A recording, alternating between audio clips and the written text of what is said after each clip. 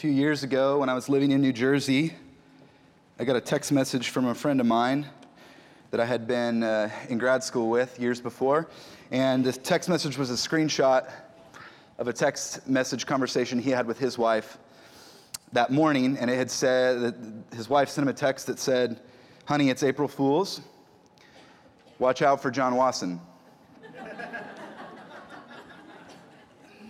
And my friend David responded to her text and said, "That's okay, he doesn't live here anymore." And her response to him was, "I know. I don't know what that means. I don't know. Apparently I have a knack for jokes, for practical jokes." All that to say, if you're the kind of person that walks through April Fools with a kind of anxiety about getting tricked, I'm just going to declare a truce for the next 20 minutes or so. This is an April Fool's free zone as we walk through the Gospel of Matthew together, or at least the end of the Gospel of Matthew together, and explore Jesus' resurrection. All week long, we have been in this Gospel, all Holy Week, following Jesus' journey to the cross. And so today we're going to pick up at the end of the story in chapter 8, verses 1 through 10. Would you read with me? Listening now for the word of God to you. After the Sabbath, as the first day of the week was dawning, Mary Magdalene and the other Mary went to see the tomb. And suddenly there was a great earthquake, for an angel of the Lord descending from heaven came and rolled back the stone and sat on it. His appearance was like lightning, and his clothing white as snow. For fear of him, the guards shook and became like dead men. But the angel said to the women, "Do not be afraid. I know that you are looking for Jesus who was crucified. He is not here, for he has been raised, as he said. Come, see the place where he lay. Then go and quickly tell his disciples, he has been raised from the dead, and indeed he is going ahead of you to Galilee. There you will see him. This is my message for you." So they left the tomb quickly with fear and great joy and ran to the disciples. I like this part. Suddenly Jesus met them. "Greetings," he said. And they came to him, clasped his feet, and worshiped him. Then Jesus said to them, "Do not be afraid. Go and tell my brothers to go to Galilee. There they will see me." Friends, this is the word of the Lord. Would you pray with me? Gracious God, we are here seeking a word that only you can speak. You have our attention this morning. May we know and may we experience the joy of Easter morning together as we celebrate the living Christ, in whose name we pray. Amen. This story is about as good as it gets as far as stories go. To say that Jesus is risen from the dead means that the worst thing is not the last thing. Right? The worst thing that could happen, that did happen, was that God in the flesh was put to death, was killed at the hands of human beings. And if God's response to that is resurrection, just imagine what that could mean for our lives as well. As the Apostle Paul put it, Christ has been raised from the dead, the first fruits of those who have died. For as in Adam all die, even so in Christ shall all be made alive. That is good news. And I imagine that at least in part, that's why you're here today. Whether you regularly worship with us or not, you're here to hear some good news. Maybe some of you are like the women who approached the scene of the resurrection at dawn many years ago, about which we just read, distraught and in despair. Maybe you need some good news this morning. But according to Matthew, news of resurrection is also a little bit frightening. The angel tells the women not to be afraid. But I imagine it's the kind of warning people use when there is actually something to be quite concerned about, right? I mean, it's like when the captain's voice comes over the cabin speakers. There's nothing to be concerned about, but we're about to hit some turbulence. Do they normally say that when you hit turbulence? Like, I wasn't worried until now. Now I'm worried. When you're out on, enjoying some time without the toddlers and the babysitter calls, and the first words they say are, everything's fine, right? Well, I had no reason to assume there was nothing that wasn't fine, only to learn that the boys have been wrestling, the younger brother needs some stitches all of a sudden. I had no reason to be concerned about it until you said, everything's fine. We know that there is something to fear because we're told that the guards are literally scared to death. And that's probably because there is an angel that looks like lightning. I don't know what that is. I have no idea what that means, right? But I do know that it sounds straightforwardly terrifying. And even after getting over the initial shock of this angel resembling Gandalf the White, the women leave the tomb, but we're told that even though joy has kind of joined with their fear, the fear is still present. Which makes me wonder if the most natural response to resurrection is fear. And think about it. Death we expect. Right? 100% of us are going to die. We don't like it. It's an unwelcome intrusion into our lives. And we spend most of our time avoiding it, not thinking about it. But at least we can count on it. It's what we know. It fits into the frame that we have for our lives. Resurrection throws a wrench into everything that we know. It reframes everything. If Jesus rose from the dead, will I?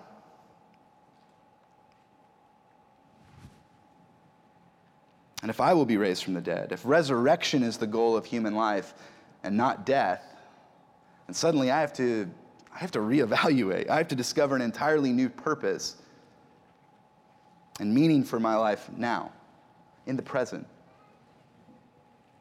And I think that this is frightening because in order for us to discover this new life, we have to stop clinging to the old one. And sooner or later, we have to relinquish, right, all the ways that we are dependent on the things that still belong to death and therefore cannot last. And we have to commit ourselves to things that are eternal, right? Things like love and justice and beauty and truth and worship. This is a bit frightening. And in Matthew's telling of this story, the women who first went to the tomb have a decision to make. Remember, they have yet to lay their eyes on Jesus. They have a decision to make. Will they believe this good news? And 2,000 years later, we have to make the same decision. The Gospels, the book of Acts, as well as history tells us that it was belief in the resurrection that created the first community of Christians. They had no other reason to come together, back together as they did after they scattered, other than to say that Jesus had risen from the dead and that he had called them together. There's no other reason for it. But over the last 2 centuries, the resurrection has been under more scrutiny than perhaps any other time before. Modern people like you and me, we simply find resurrection unbelievable. Maybe you find the resurrection unbelievable. And I can sympathize. It's quite a thing to believe. It is the miracle of miracles. But what's perhaps, I think, a larger obstacle to our faith than kind of the age of modern skepticism in which we live are the attempts to make the resurrection more believable, right, by simply spiritualizing it. A spiritual account of the resurrection is not so much concerned that Jesus was raised from the dead and that his disciples saw him and touched him, broke bread with him, but simply that the disciples carried on Christ's message and teaching after he died. The real resurrection, according to this theory, is that his message lives on. I read recently Easter described as the disciples coming to understand that love is stronger than death.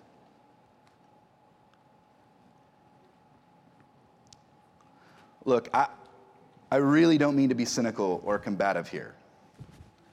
And I'm all for trying to kind of find new ways for us to understand and speak about what it is that we believe when we say that Jesus was raised from the dead. And then I agree that in many ways love is stronger than death.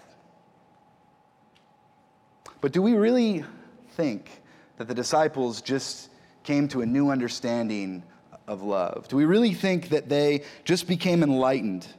And after they had come to this new understanding, this new enlightenment took them, this tiny band of disciples who are utterly demoralized, utterly disgraced, scattered about.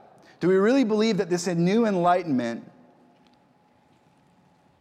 brought this tiny band of demoralized, disgraced, and scattered disciples, and within a few years transformed them into such a power that shook the foundations of the Roman Empire? I doubt it. I mean, come on. I don't have much use for a spiritual resurrection. I don't know about you. But if the resurrection is just an allegory, then Jesus' way and Jesus' ministry is just another way that leads to death.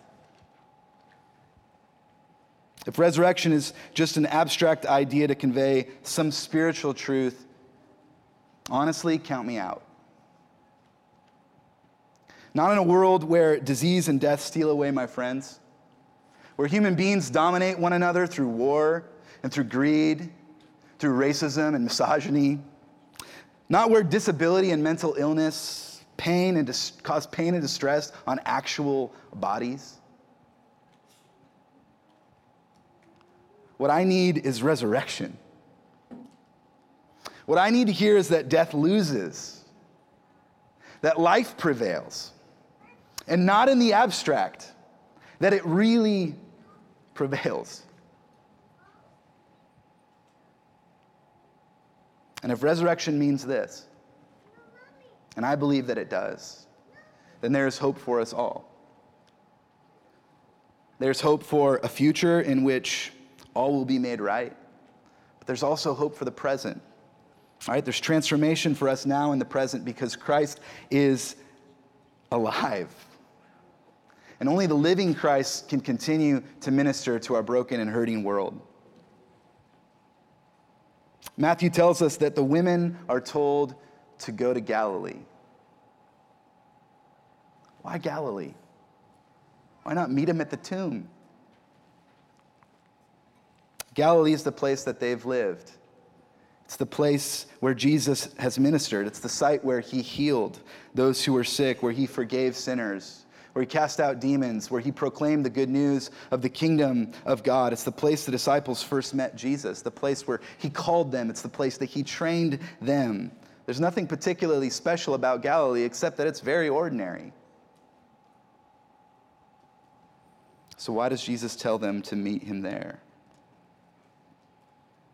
I think Jesus returns to Galilee because, as the late theologian Ray Anderson said, the resurrection means that Jesus still does stuff. Jesus still does stuff, and that there is stuff to do. Easter means that our speech about God is not limited to the past tense. Jesus is still ministering to the world even now, forgiving sinners, healing the sick, challenging the self-righteous, opposing injustice, and standing in solidarity with the poor and outcasts. There is still stuff to do, and Jesus is up to it. That is the good news of Easter morning. And here's what else it means.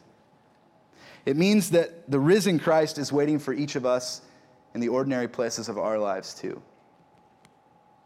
Right? Every time we offer forgiveness to someone who has wronged us, every time we show mercy instead of spite, every time we allow the grace of God to free us from our guilt and shame, every time we confess our own self-righteousness, every time we oppose injustice, every time we cry out and weep for those whom society ignores, we are joining the risen and the living Christ in his ongoing work in the world.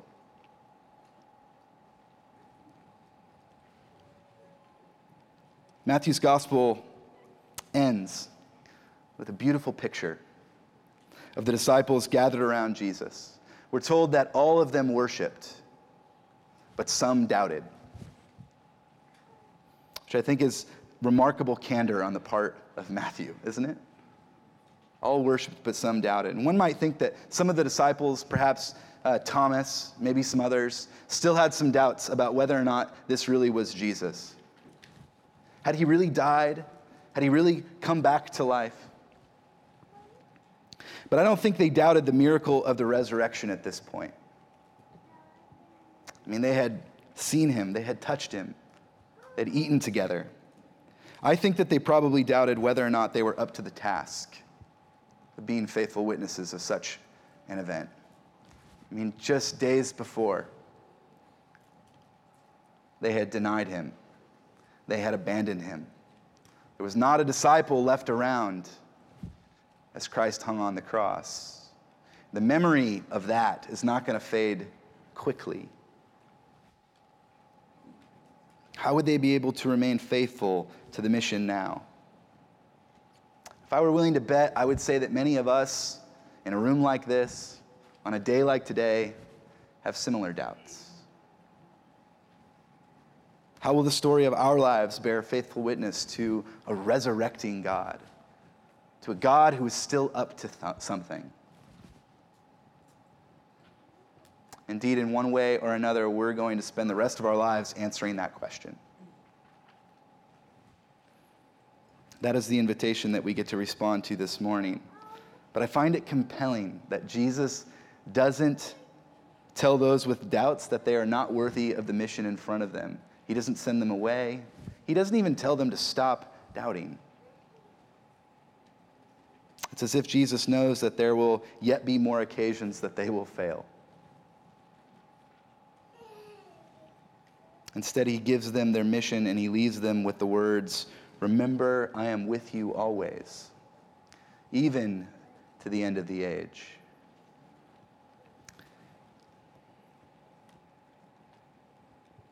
It is only the resurrected Jesus that can make such a promise.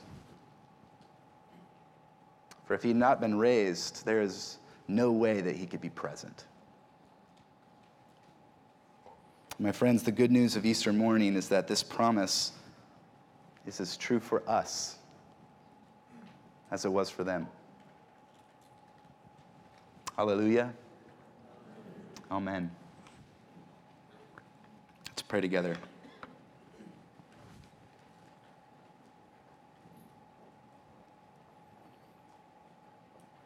Holy God, may our lives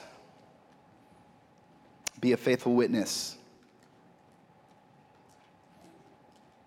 to your resurrecting power that you put on display in your Son, Jesus Christ, who was, though he was put to death, was raised from the dead.